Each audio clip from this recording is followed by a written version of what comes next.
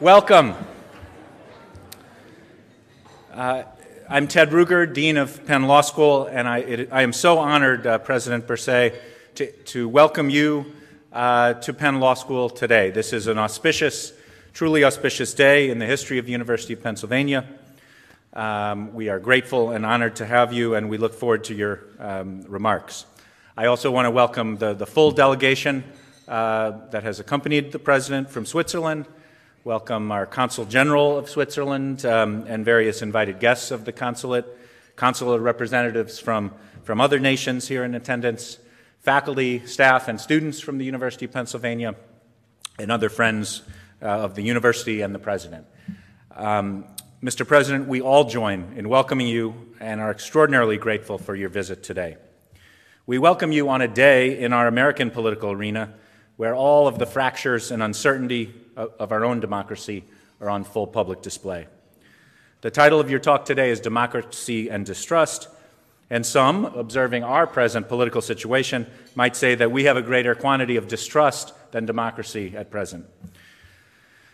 We welcome you at a place in our nation, the city of Philadelphia, that is foundational to our own experiment in democracy and bears a long history of collaborating with your Swiss citizens and admiring your long history of constitutional democracy, looking to Switzerland for inspiration and support. One of our own founders, John Adams, just after signing the Declaration of Independence in this city, wrote that the early government that he and his colleagues formed was to follow the example of the Greeks and the Swiss and form a confederacy of states, each of which must have a separate government. So from you, we take our tradition of federalism that is still very vital today. One of the delegates to the Continental Congress a few miles away in 1776 was born in Switzerland, a native of St. Gall named Johann Zubli, who immigrated to America, became a delegate from Georgia, and published an important pamphlet leading up to the Declaration of Independence called Law and Liberty, A Sermon on American Affairs. He denounced all those who stood up for unlimited passive obedience and non-resistance. He had a chapter called An Account of the Struggles of Switzerland for Liberty, comparing America's resistance against Britain to Switzerland's historic struggles against the larger Austrian Empire. Noting that liberty, which is the birthright of man, is still confined only to a few small parts of the earth, Zubli stated that Switzerland is the only country which deserves to be called free. Later, a few years later, and all roads here at University of Pennsylvania lead back to our founder of the university, Benjamin Franklin, a Swiss citizen and a public official, Johann Waltravers, Councillor of Bienne, wrote to Benjamin Franklin here in Philadelphia offering support for our struggle against the United Kingdom. Waltravers wrote, "Let us be united, two sister republics." He proposed, quote, "a lasting foundation of friendship and of mutual good offices between the two sisters, the 13 Republican states of North America, and those of Switzerland." Mr. President, your visit here builds on this lasting foundation of friendship that our forebears founded over 2 centuries ago in this city. And your topic, democracy and distrust, is one they would have recognized as vitally important as well. Then, as now, voices are raised questioning the vitality and possibility of democratic governance in this world. Constitutionalism and the rule of law were very fragile then, as they are now, at the time reflected only in Switzerland and the U.S. and a few other areas. But our current era reminds us that these values, which you will be speaking about, remain precarious and can still be at risk. We all look forward to your thoughts on these important topics. I will now introduce 2 colleagues who will follow and join me in welcoming you and who are both instrumental to this event's success. Mr. President, after you speak, we appreciate your participating in a conversation with our own expert on international law, Professor Bill Bourke-White, as well as one of our students, Nick Thome. Professor Bill Bourke-White, who will introduce Nick more fully, is the Richard Perry Professor of Law and the inaugural director of Perry Worldhouse. He's a leading scholar of international law and global governance and a repeat winner of our highest teaching awards here at the law school. I will now turn the podium over to another colleague who has been instrumental in this event, our Associate Dean, Rangita da Silva de Alves, who has been instrumental in envisioning this event, as well as so many other impactful programs and our discourse on human rights and democracy. Rangita is Associate Dean of International Affairs here and teaches a course in international human rights and has been a leading advocate of these issues, both here and with a number of leading governments and organizations. Rangita, I turn the podium over to you. Thank you.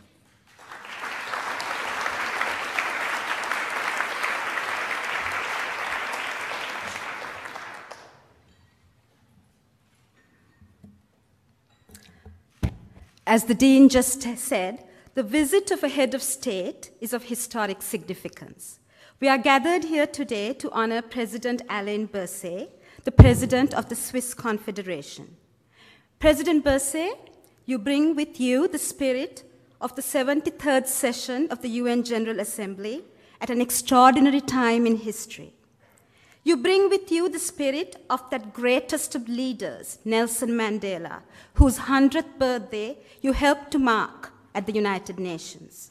You bring with you today the spirit of Switzerland, a standard bearer of human dignity and the rule of law, a place you have called a place of extraordinary engagement, dialogue, and encounters. You bring with you the spirit of international institutions, from the Human Rights Council to the World Health Organization to the WTO to the ILO.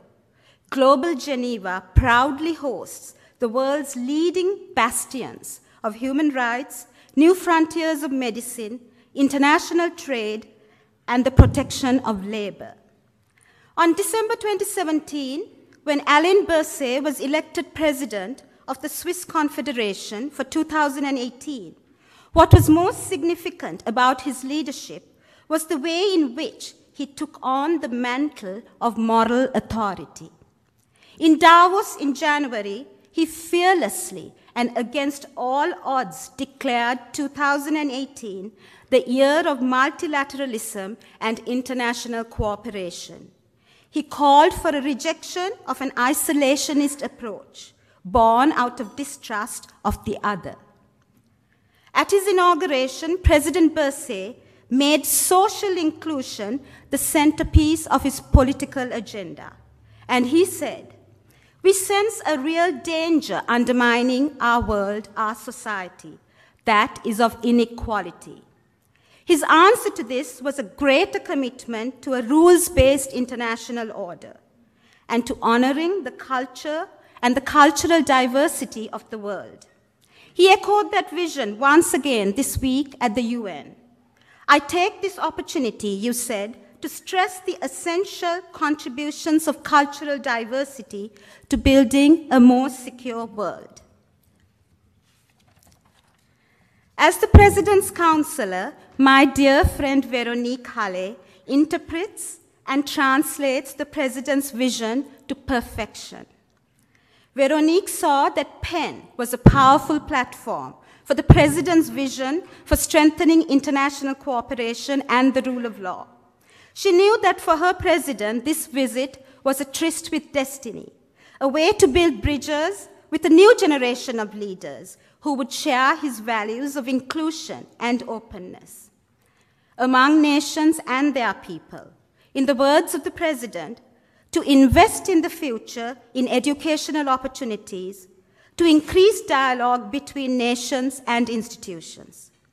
Veronique's dedication to her President's vision and her country's moral authority in the world continues to strengthen the Swiss government's domestic and foreign policy. Thank you, Veronique, for bringing to PEN President Alain Berset, an extraordinary leader of our times, a voice of moral courage, a leader who fearlessly reminds us that by strengthening others, we also strengthen ourselves. Mr. President, this week at the UN, we saw a heightened focus on trust and distrust. And today's conversation is on democracy and distrust. The Secretary General Guterres, said yesterday that the world was suffering from a trust deficit misorder. And you said at the UN in response, mistrust and isolation obstruct the sharing of ideas and innovations.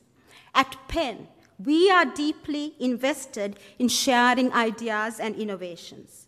You said, A new international order is taking shape. What is of great concern to us today is the erosion of the international system founded on the rule of law. Your visit to Penn Law, Mr. President, strengthens our shared commitment to the primacy of the rule of law. At a moment in time when international institutions are under attack, you asked the UN General Assembly to reject a nationalist isolation and to embrace a shared responsibility to strengthen international institutions. We here at Penn share those same values with you. And in the final analysis, you said, we are standing here today at the UN General Assembly because of our firm belief in an international order based on rules and dialogue. Mr. President, we are here standing with you today because each one of us believes in you and your vision. Mr. President, congratulations and welcome to Penn.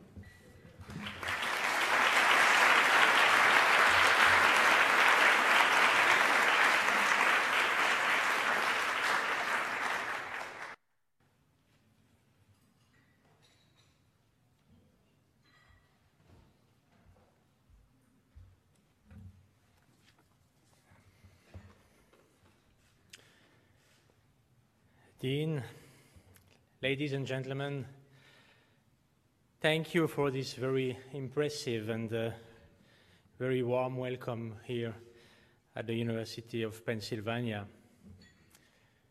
And many thanks also to the musicians for the Swiss national anthem.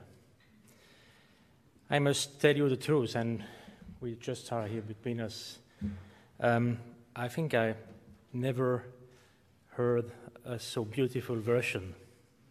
It was really a very, very good version, and thank you very much another time for the musicians. And thank you very much also for your kind invitation to speak here. It is an honor and a great pleasure for me to speak at your renowned university, to speak about Switzerland, and to speak about the challenges to our democracies. Albert Einstein once said, "If the world were to end, I'd prefer to be in Switzerland. Everything happens 5 years later there." And indeed, ladies and gentlemen, some things do happen very slowly in Switzerland. Switzerland even took its time in deciding to join the United Nations. It's only been 16 years since the country became a member. At the third vote, and not 5 years after the UN was founded, but 57. 57. So you see, even Einstein got things wrong occasionally. But since then, we have been a committed member of the UN, which is appreciated, as I was able to observe when I appeared before the General Assembly in New York 2 days ago. Yes, ladies and gentlemen, how is it that a country like Switzerland, which always holds the top spot with the US in global competitiveness and innovation rankings, how is it that Switzerland can be that slow when it comes to taking democratic decisions? Slowness does not just come naturally to Switzerland. In fact, it takes a great deal of effort to be slow. We work very hard to be that boring. And today, in certain countries, people would be quite happy if politics was that bit more boring. Let me give you a brief outline of our legislative procedure. Allow me, if you will, to hopefully bore you in an interesting manner. In Switzerland, the government sends a draft bill out for a consultation. It gives all interested parties the opportunity to express their views. Then, the amended bill is submitted to the relevant parliamentary committee of one of the chambers in our bicameral system. Bicameral system which we copied from you, by the way. And then to the first chamber. It then passes to the committee of the second chamber before coming before the second chamber itself. The adopted law is then subject to either an optional or compulsory referendum. That means if a political party, a group, or individual manages to gather 50,000 signatures, a popular vote is held. There are 5.4 million eligible voters in Switzerland, by the way. And with 100,000 signatures, they can submit an initiative and vote on amending the Constitution. And ladies and gentlemen, the last time it happened was 5 days ago. Both initiatives were rejected. And the next time it will happen is in exactly 60 days. But ladies and gentlemen, democracy in Switzerland is not just voting, but a process of consultation and compromise. And the social stability we enjoy is in no small part thanks to our political culture. The fact that 4 biggest parties are represented in our government. That in political terms we are constantly in flux. That we hold heated debates and come together again afterwards. That we accept compromises despite or because of our diversity. And our diversity is almost as complicated as our political system. We are a country with 4 national languages and 26 cantons. And the cantons are really like small states, which function almost autonomously in matters ranging from education to police. So, Switzerland is a small state consisting of 26 smaller states. And if you take a 20-minute train ride, you will hear a different dialect or even a different language. So, ladies and gentlemen, I hope this brief overview was excitingly boring. And boredom is the most exciting.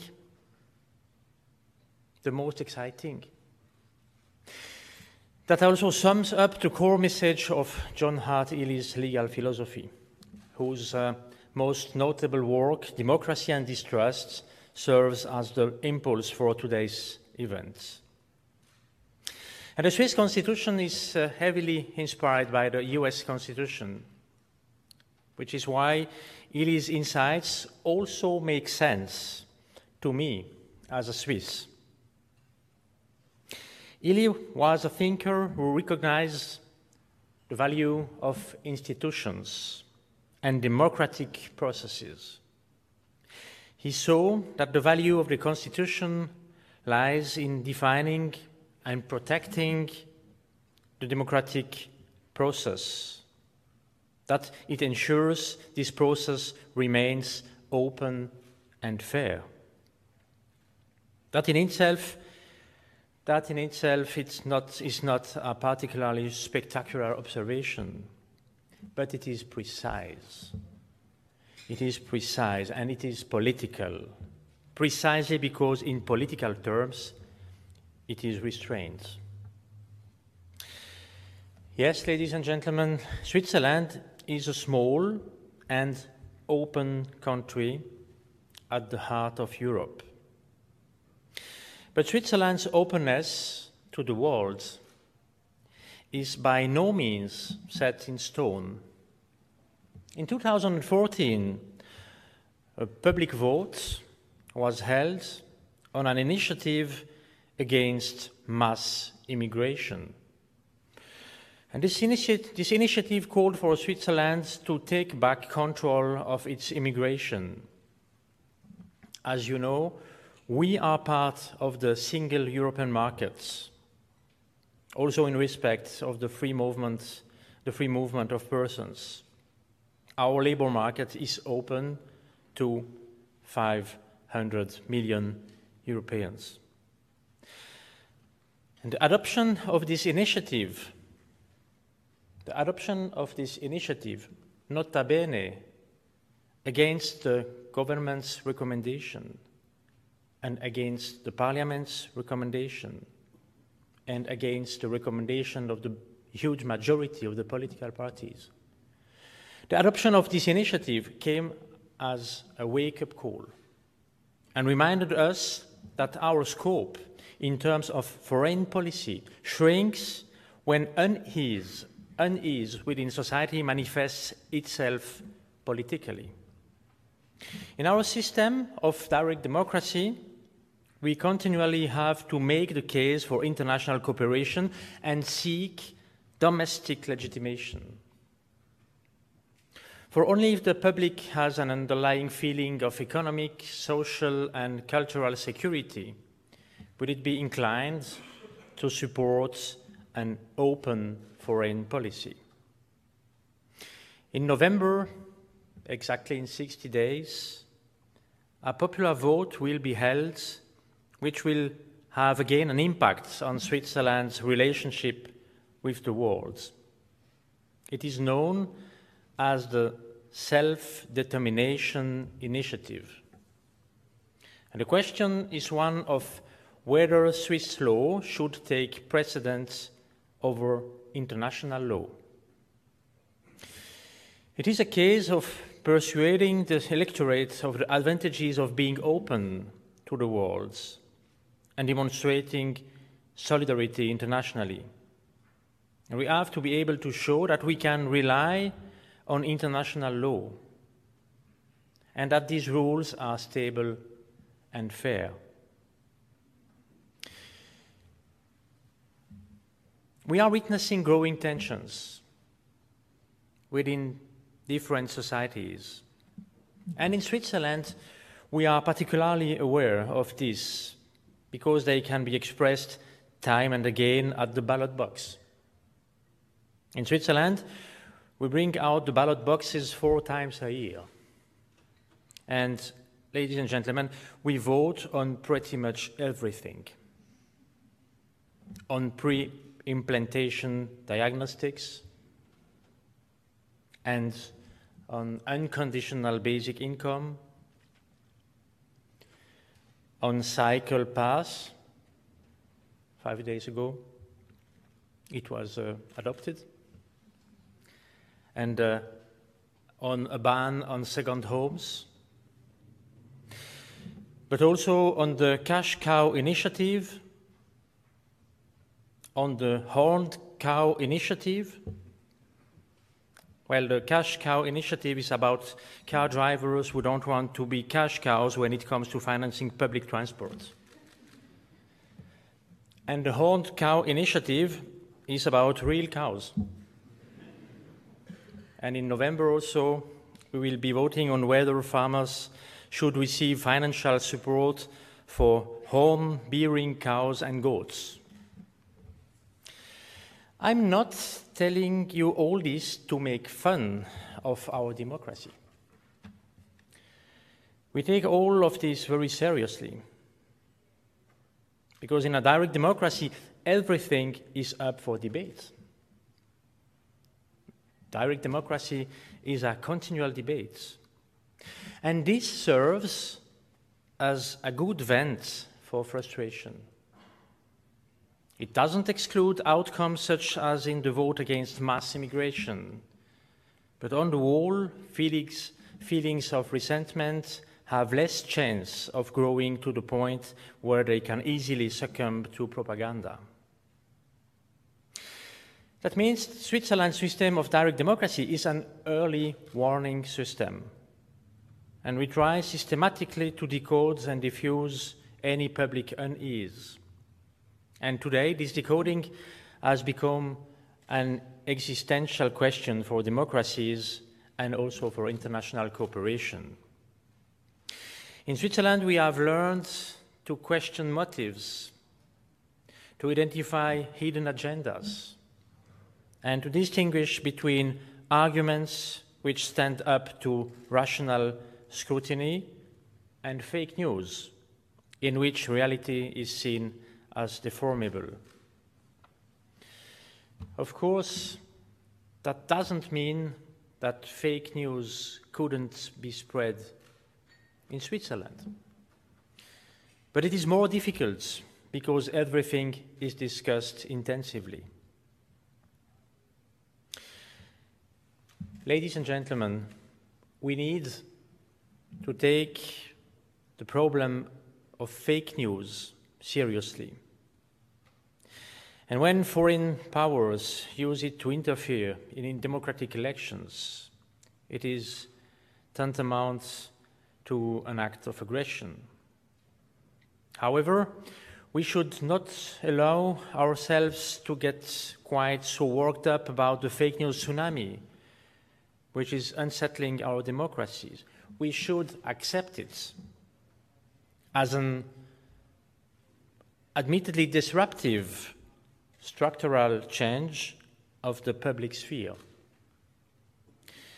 The German sociologist and philosopher Jürgen Habermas, who coined the term structural change of the public sphere, Strukturwandel der Öffentlichkeit, it was in German, recently joined in the debate on social media and concluded, not altogether surprisingly, that the public sphere is coming to an end.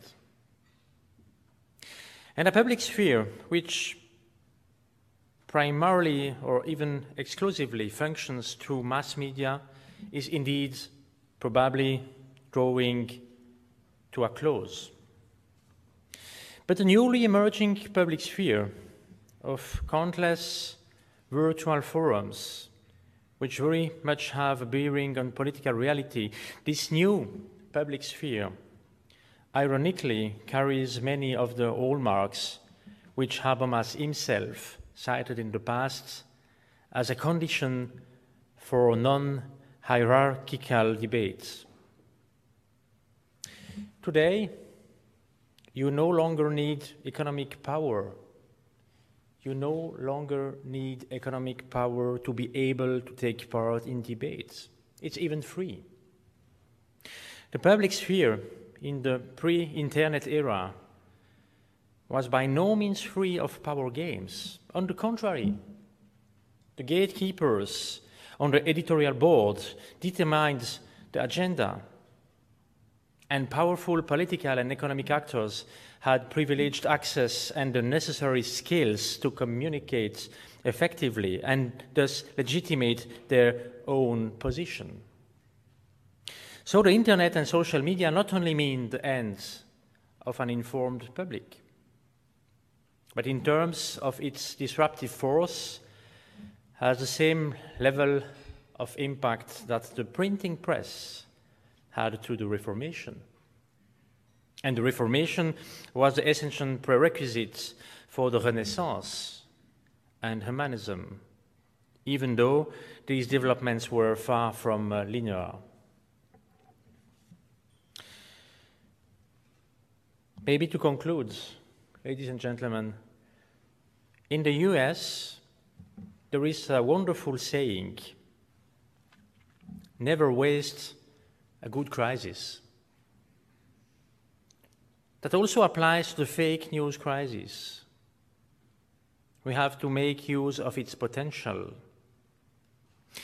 It forces us to come up with better arguments and think more clearly.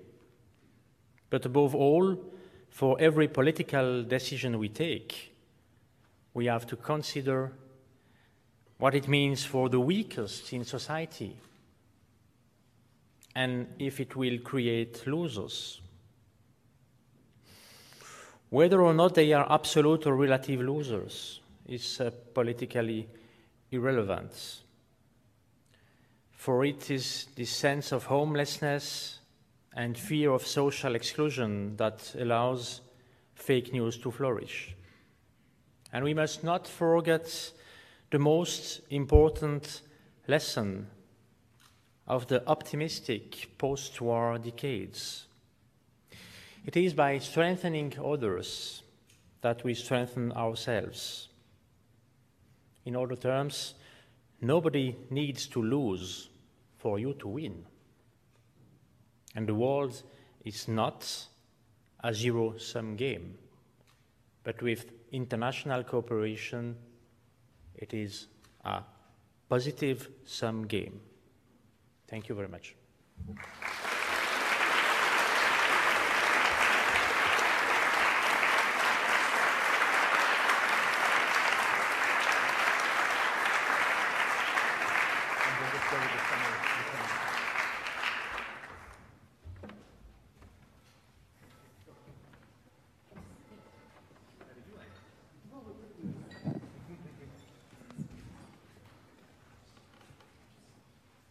Mr. President, when welcoming heads of state to Penn, I have made it a tradition to try to do so in your national language. But of course, Switzerland is a country with many national languages, so forgive me for addressing you only in English today. But it is that diversity of national culture and linguistic culture of Switzerland that is so incredible that you have been able to build such a strong direct democracy.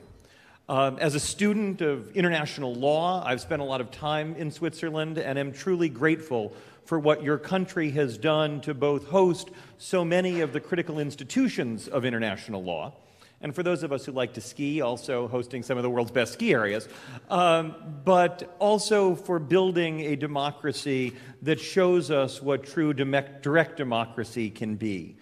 Thank you for your lecture today. I think my colleagues on the law faculty would be delighted to welcome you to teach constitutional law here anytime you would like to after your service to Switzerland. One of the things that we cherish here at the University of Pennsylvania is the chance to give our incredible students the opportunity to interact with leaders like yourself. And so I'm actually going to step aside and turn the floor instead to one of our fantastic students at the University of Pennsylvania, Nick Thom. Nick comes to us from Minnesota. He served in the United States Air Force after graduating from the Air Force Academy in Air Force Intelligence, and he's now completing a joint degree here at the University of Pennsylvania Law School and joint with the Wharton Business School. But you should also know that he has some Swiss family ties. His in-laws are joint U.S. and Swiss citizens and has spent a great deal of time with you in Switzerland. So thank you very much, Mr. President, for your remarks. And over to Nick to moderate a conversation that really dives into one of the greatest challenges of our time. The threats to democracy that you have highlighted from fake news, threats that emanate both internally in democracies that are in tension with themselves and externally when foreign actors and others interfere in those democracies. You have brought to us, Mr. President, some of the most important issues of our time, shown us a model of how Switzerland has been able to build strong direct democracy, and I think there are many lessons for us here in the United States of America to learn from your leadership and from your country's model. So, Nick, over to you. Thank you very much, Professor. Mr. President, I just want to say it is an honor to be able to share the stage with you. Thank you very much for your time this afternoon. A lot of articles have been published in recent years saying that we are in the midst of a global democratic crisis and that fake news is the cause of this crisis. Do you believe that that is correct, or do you believe that there are things that governments can do to avoid a potential crisis that is maybe on the way? Well, it starts with quite a complicated question. Thank you. I think, first of all, yes, we can feel like a crisis of democracy. And I must say we can feel that also in Switzerland and also in Europe. And at the same time, we are also able to see like a crisis of the multilateralism, international cooperation. And I think it's also maybe not exactly the same thing, but it's not a surprise that it appears at the same time. And in Switzerland, you know, we've seen that since a lot of years. I can remember we had in 2008 a popular vote over the ban of minarets, you know. And there was a popular vote, there was an initiative, 100,000 people gave their signatures to organize this vote, but there is no minaret in Switzerland. We don't have minarets in Switzerland. And it was like a sign that, I told that before, unease, resentment, fear for the future can create such ideas and such developments. And we had that 10 years ago. It was a positive vote against the government, against the parliament, against quite all political parties. And 10 years ago, we had to explain in France, in Germany, in Italy, how is that possible in Switzerland? 10 years later, it will be also possible in France and in Germany and in Italy. And this development shows that, yes, I think we are like in a kind of crisis. It is related to the fragmentation of the political debates and also related to a crisis of the traditional media and development of social media and mass media. And I think it is probably the cause of this development. Thank you very much. To go on that point, having had to deal with a lot of these issues in Switzerland for years at a time and really understanding how to potentially tackle the problems that fake news present, what lessons do you think the Swiss direct democracy system can potentially bring forward for the rest of the international community as they attempt to deal with the issues that fake news brings? Well, we have different answers, different response to this problem in Switzerland, and one of them is direct democracy. But direct democracy is not so easy to export, you know. It's a Swiss product, and well, there are many Swiss products are exportable, but not really the direct democracy. It's not so easy. But we have also other answers. An example is education. Education, and also education not only about how the institutions functions and how democracy works, but also well, how we have to deal with the new media, for example. And education is probably a key. And in Switzerland also federalism. Federalism helps us to have the debate also on the local level, on the village level, on the canton level in a small country. And this social inclusion also for the debate is, I think, is a good way to make the difference between information and fake news, and to deal with these issues. Thank you very much. Now, some governments, such as France, have attempted to respond to the fake news crisis by passing anti-misinformation legislation and regulation. Do you believe that this is a valid course of action, or should governments attempt to avoid this if possible? No, I don't. I think France, I can understand the debate and the discussion in France, but I think it is not the right way to manage this issue. You know, well, I can remember also that George Orwell created in 1984 the Ministry of Truth. And that's an interesting question to know if it's the role of the government to define what is true and what is not true. I think it is dangerous.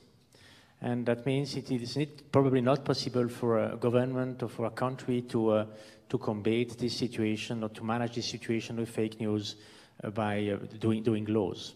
Now, I think much more education is a key. independent media are key, and also diversity in the media, in the independent media. And that's also a problem that we have in Switzerland. You know, with 4 languages, very small country, it's not so easy for us to have this strong media. There is also a crisis of the media in Switzerland, print media, first of all.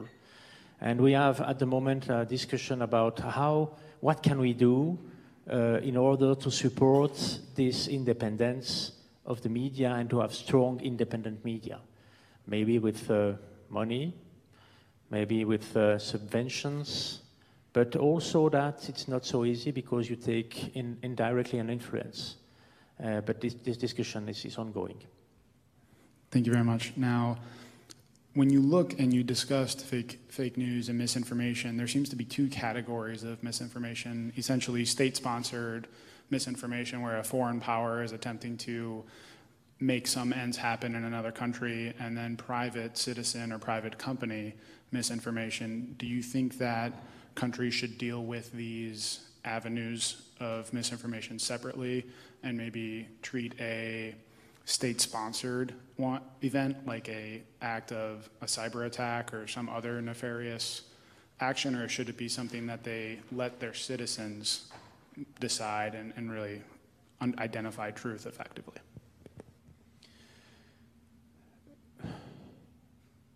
Well, I think maybe the main. I'm not sure I understood your question, you know, because it's also the role of the private sector and what happens in the market with private companies. I think, you know, fake news is not new. We always had, misinformations, half-true information. It was always the case. New is today that it is possible for everyone to spread such information with the social media. 20 years ago, it was really complicated to spread information and to give information. It was really expensive to do that, and very few organizations or people were able before doing that. Now it's not more the case. And I think, the collaboration with the private sector is probably an important thing. But in Switzerland, at least, it's not really a big issue at the moment. No, thank you. That was actually a perfect answer to the question. Thank you for us. Will I pass the exam? Yes, sir. Thanks. That most definitely, Mr. President. To kind of follow up on that, when you look at a necessary requirement for citizens to make educated voting habits, they need honest, factual reporting.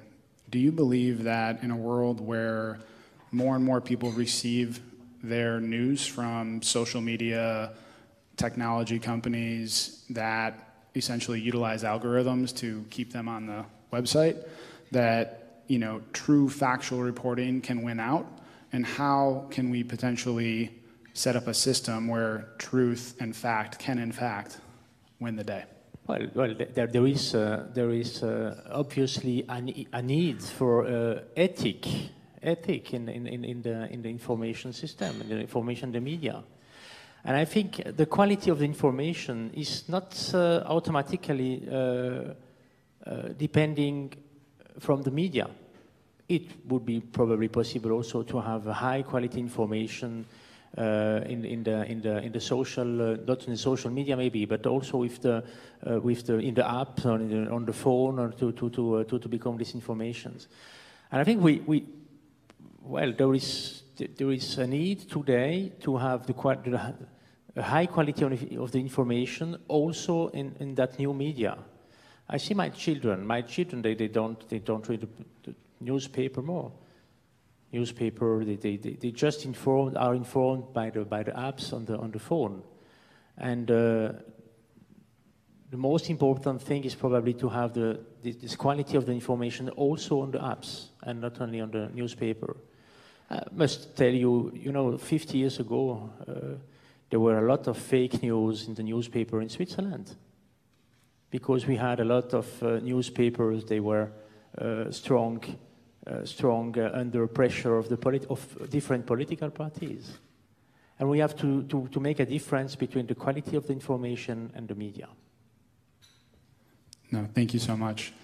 Now, you've talked a lot about education and allowing young people, adults, to really understand the sources of their information. Are there any programs either within Switzerland or in other countries that are working to get at this problem and educate youth or the public effectively? Well, we have in Switzerland a system with 26 cantons, and the cantons are they are responsible for the education, you know, and they are able to they develop the programs, and they try to coordinate the programs between the cantons. Quite complicated, but they do that. And well, we have to invest there. We have to invest there. And but saying that, I know that it's maybe not just coherent what I am telling you, because we had on the national level also a program, Youth and Media, and I think there are no media here. We aren't between us, but there was a wrong decision of the federal government 1 year ago when we cut the budget for those programs, and I think we have to correct that, because we see that there is a need. More investments in order to help, to educate, to make a good education for the young people, how to deal with media, And I think it is also related with the budget you have, and to develop, coherence of the programs, at school. I think it is necessary to start with very young children, you know. I see for my children, they were confronted at the age of 8, 9 with the social media, with internet, and I was able to explain what does it mean and how to deal with the situation. But without the parents, it would have been very complicated for the children to do that. No, thank you so much. And I know there's a lot of people that are interested in asking you questions as well. So my last question is, before we move on to their questions, could you just kind of quickly summarize some of your main conclusions on what governments and citizens can do to combat misinformation and fake news? Sorry. If you have any solutions and ways forward for governments and citizens to solve the fake news problem, if you wouldn't mind sharing those before we open the floor to questions. Okay, sorry. Education, to accept debate, not to reject fake news, but to deal with, and to bring better arguments, and to try to speak. Maybe I'm not a model today, but to try to speak more clearly, to be clear, to be easy to understand, and to accept the debate. And maybe, you know, what we do now in Switzerland with these four votes per year. Next time in 60 days, last time 5 days ago. It allows us to have a perpetual debate in Switzerland. And it is also a good way for the education for the people, you know, because they are able to have a discussion about all the political issues we have, and it is, I think, a good way to combat the fake news. No, thank you so much, and I just want to say that I thought your speech was incredibly profound at the first part, and really left me searching for questions because you answered over half of them that I had on my sheet here. So thank you very much. So I passed the exam. Thank you very much.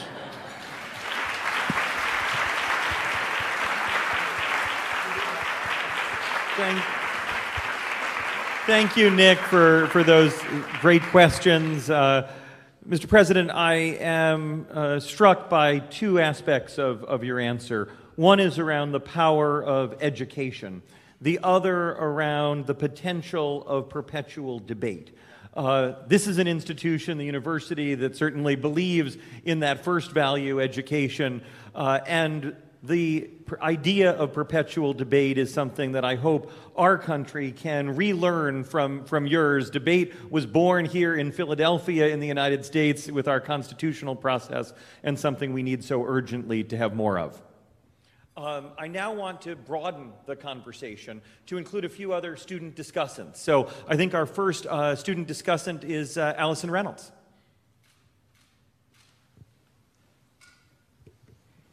Thank you so much, Mr. President.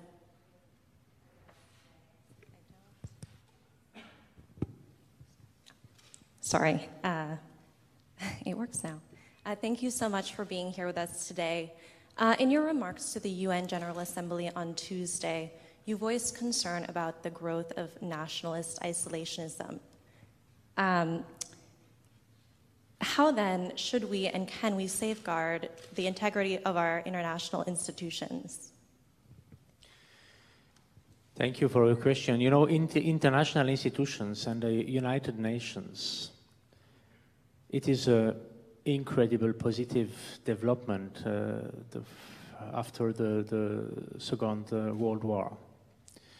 Very positive developments, and for a country like Switzerland, I must tell you, and for the huge majority of the countries, it is extremely important to have international rules. They are stable and reliable. Rule of law, not only in a country, but also on an international level, for us, for Switzerland, is extremely important. We are not a huge country. We are not a superpower. But we are not a very micro country. We are a country with 8.5 million inhabitants. We have a lot of contacts economically, culturally, with other countries. And our prosperity is strong depending on those good contacts.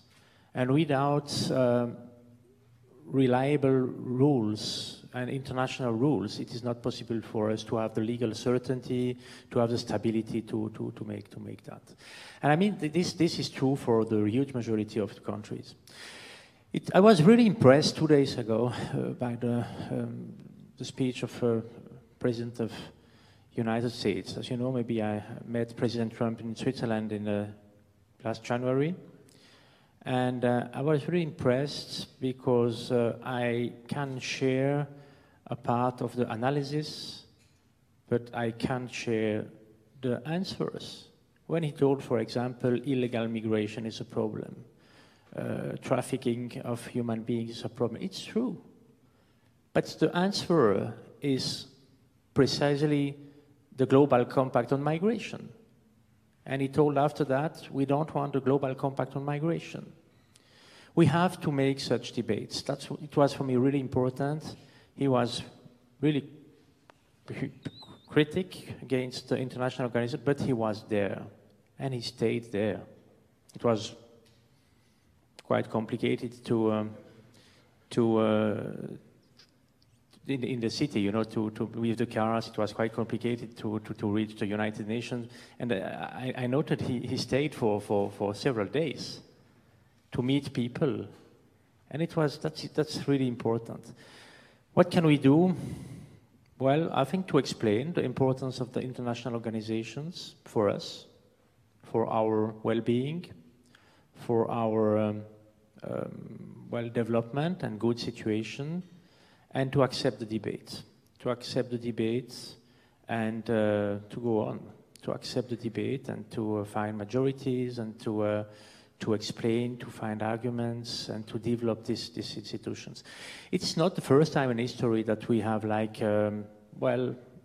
development in the wrong way, maybe. But it can happen. On the long-standing development of the UN, it was always positive, and I think it will remain so. It will remain so. We have to be there and to accept the debate, even if it's difficult. Thank you. So as an international lawyer, Mr. President, your answer is a true breath of fresh air. I look forward to the day that an American leader of any political party defines a problem and says the solution is an international treaty and international organizations. So thank you for reaffirming the value of what I work on and study. Our next student discussant is Alison Perlin.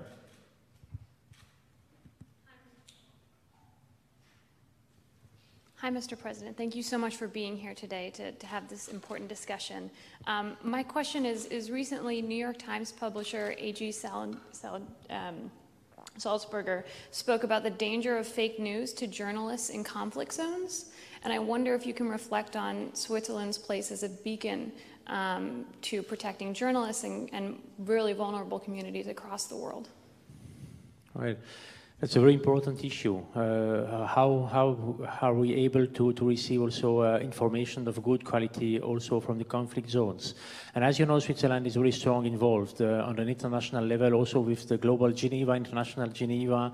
We are strong involved with our tradition, humanitarian tradition, with our tradition also for offering platform for dialogue and offering platform for mediation.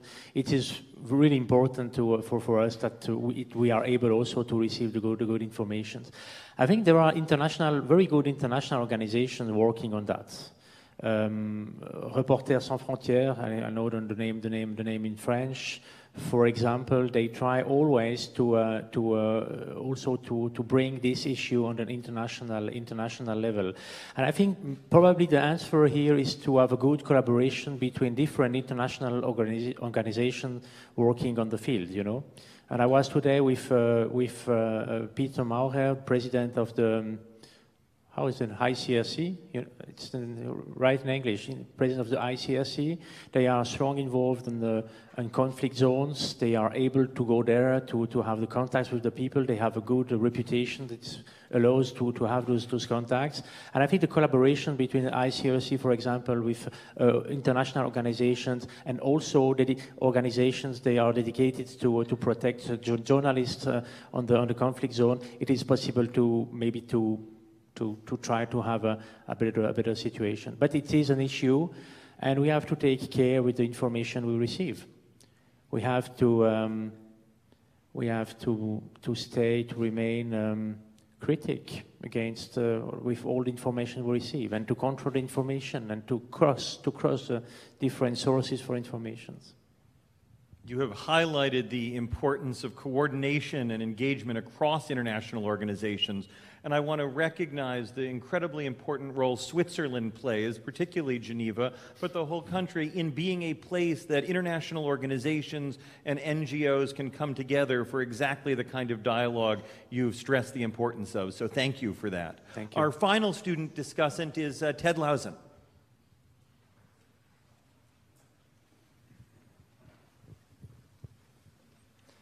Thank you very much, Mr. President. I must say first that I think Nick did a phenomenal job. That's not an easy thing to do, especially with such an impressive cast.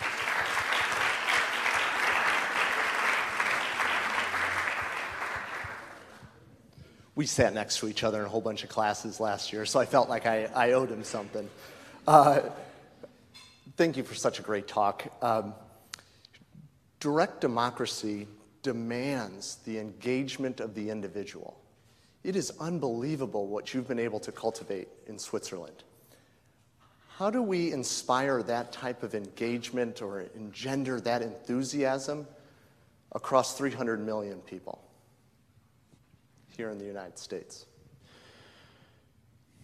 Maybe I can explain or tell you a bit more about how it works in Switzerland, because as I told you before, it's not so easy to. I think it's not so easy to export, and I know that in the United States is also a huge direct democracy, more on the state level, not in all states, with a lot of differences, but it is also the same system basically.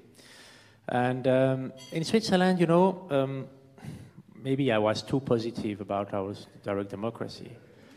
And I must just now tell you the truth about direct democracy. Now, it works well, but we must also note that we don't have a participation of 100% of the voters. And we had a bad example last week, or 5 days ago, last Sunday, with participation of about 40%. That means 60% they stay at home. And but I think they are happy with the situation. You know, they think we are doing a good job. No, that's the point. Participation is a very important issue. It's not so easy, but that's true.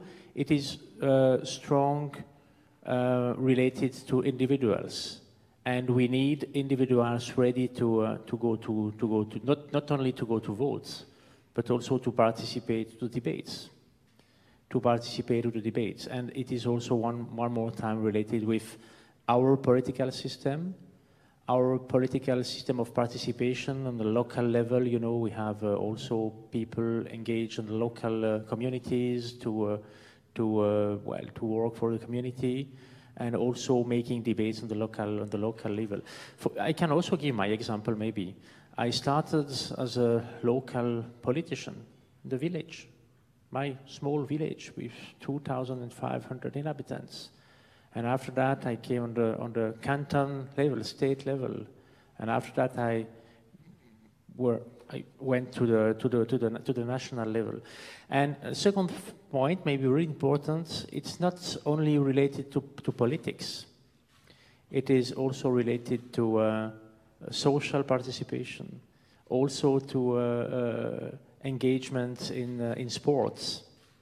You know, I know I didn't was elected because I was good as a politician. Nobody knew if I will do a good job or not. I was elected because I was known in the sport field, in the athletics, you know. And I had a very good contacts with a lot of different people, and they vote for me. I just want to tell you with that as social engagement, and also to be involved in social activities, in sport activities, to be related with real people, not only with screen, but with real people. It is a good start point to have a good debate, and to have the direct democracy, and to have this possibility to confront different ideas, different point of views. So President Berset has kindly agreed to take a few questions from the general audience. So if you have a question, please raise your hand, and a microphone will come your way. Bill over in the far corner. And if you would very, very briefly identify yourself, and I would ask that your question quickly end in a question mark. Thank you, Mr. President. My name is Bill Fidulo. I am a third-year law student. My question regards your discussion of fake news as a problem of education. And I wonder if the issue is not so much epistemic, is not so much related to the facts on the ground, but whether there may be more room to engage on the substantive questions, that there is actually an underlying belief that may be very negative for society, but it is in fact a belief.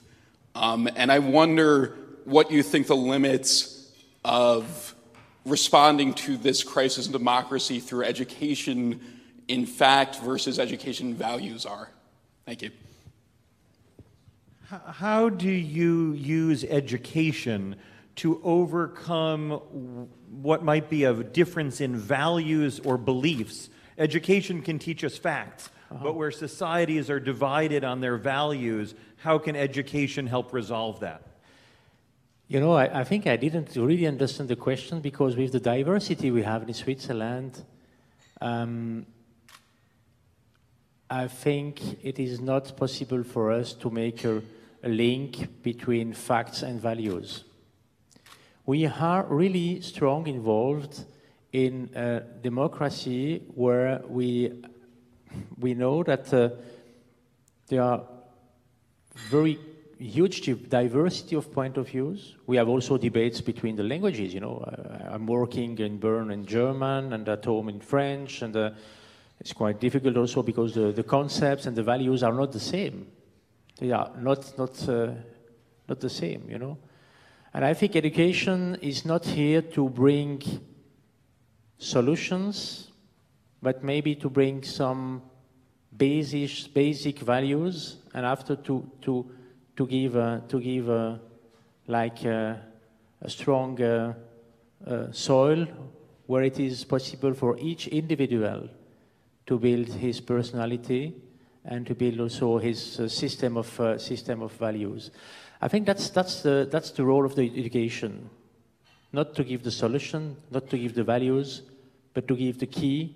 How can I reach, well, a system of value? Can I develop a system of value with my own reflections? And this diversity, in Switzerland, we always say that there is a country constituted by minorities.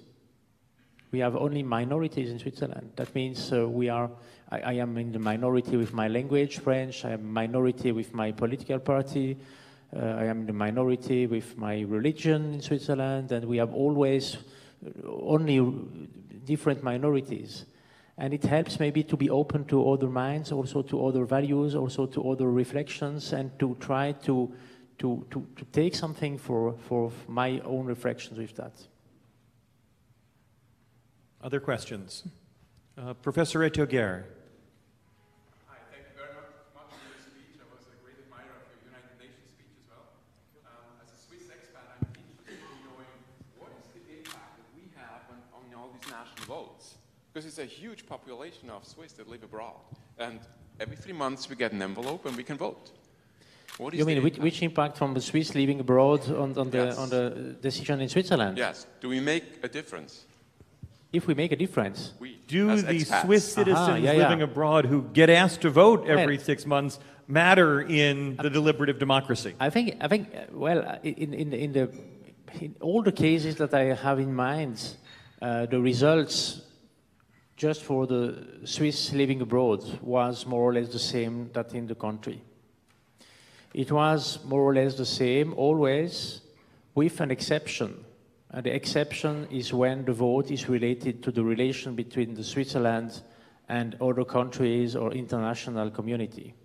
In that case, the Swiss living abroad can make the difference. And they can make the difference, sorry for this, for this kind of, sorry for this personal view of me, in the right direction. Okay, thank you. I think we can take probably one final question. Yes. Thank you for coming. My name's Justin Prelogger. I'm a second-year law student. I'm curious, you spoke about the importance of international organizations, and I was wondering if you could speak a little bit about how you balance the importance of cooperation across the globe with some of the potential difficulties domestically with democracy and being attentive to your citizenry, and where those tensions may exist. There is a strong link between what a country can do internationally and what it happens in the country. And we've seen that in Switzerland. It is not possible to have and to develop an open foreign policy without to have a strong support in the country. And in Switzerland, in order to have this support, we have to also to develop an inclusive policy in a policy for social inclusion in Switzerland. And it's very interesting to see that with the finance crisis, 2008, we were involved in this finance crisis, and it was possible in Switzerland. We were able not to have a gap, a bigger gap between low and high income after the finance crisis, like in a lot of other countries. We were able, with our own policies, social inclusion, to manage this situation and to have a coherence, a good situation for all people in the country. And when the people feel they have perspective for the future, they have good possibilities to develop himself. It is also possible to have, to be open to developments for the future, to be open to also for an open foreign policy in the country. And now, after that, it's also a very important point that we have Geneva in Switzerland. It means that we have also a debate on the importance of the international cooperation, on the importance of the international institutions, and it is very well known in Switzerland. It helps probably. Well, it is the same case here. You have New York, and New York is bigger for the international community as Geneva. But the United States is much bigger than Switzerland, I know that.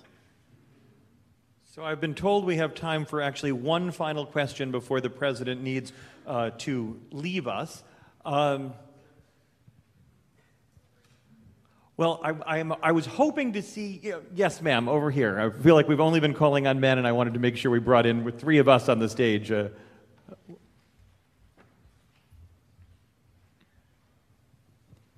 Thank you so much for being here and talking to us today. I'm Radhika. I'm an LLM student here at Penn Law. And the discussion about fake law gave me the sense that fake news gave me the sense that we're looking at fake news as a country-specific issue. And I was wondering what your thoughts are on whether the time is now to acknowledge it as an international issue, and what role can international organizations play in tackling fake news? You know, I think we are talking a lot about fake news, but another time, it is not new. It is not something new. There were always fake news, half-true stories. And maybe the new situation is that it is possible to send this fake news all everywhere very easily with the mass media. And I think that we have this debate, that we have those discussions about what means fake news, what means the fight against fake news. It is the best education program we can have. It is probably the best education program we can have. And I think our generation is facing fake news, and we don't really know how we can manage this issue. But for the next generation, it will be, I'm sure, not a problem, because they will be aware of the situation. They will maybe be more critic about information. You know, for my generation, what I read in the paper was always the truth. And for my children, it is no more the case. I think that to have these discussions and to have the debates about fake news is probably one of the best answers to this phenomenon. So on that note, I want to thank you, President Becerra, on the behalf of the University of Pennsylvania, and particularly the University of Pennsylvania Law School, for joining us today. I also want to thank you for your incredibly thoughtful remarks and answers to hard questions from our rather smart students who have tough ones for you. And I want to thank you and Switzerland for reminding us of the power of deliberative democracy and providing us with a model for how the direct engagement of citizens, the continued debate that you have fostered in Switzerland, can reinform and re-empower democracy here in the birthplace of American democracy. So please join me in thanking the President for coming to Penn today.